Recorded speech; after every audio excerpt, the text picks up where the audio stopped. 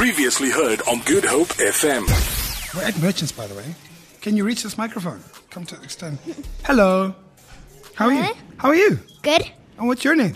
Leyna. Leyna, how old are you, Leyna? 8. You're 8. Leyna, what would you do if I gave you 7,000 rand? Lena's lost. Would you go watch? Would you go to the shopping mall and watch a movie? No. Would you buy popcorn? No. What would you do? She'd buy shoes. Would you buy shoes? I wouldn't use it for a piece of junk. I would have used it for something useful. Okay, like what? Sure. Wow. Sure. Like what? Whoa. I wasn't waiting for that. Your mom or your dad are not useful, eh? You can't give it to them. Yeah, so what would you do? Just give me an example. Give me one thing that you'd probably do. She'd buy a car. You'd donate some to charity? I would buy something like, if my glasses broke, I would buy new glasses. Wow.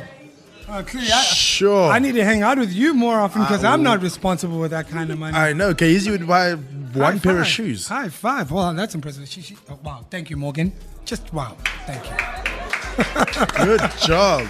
Hey, yo, check it out. Good Hope FM. GoodHopeFM.co.za now.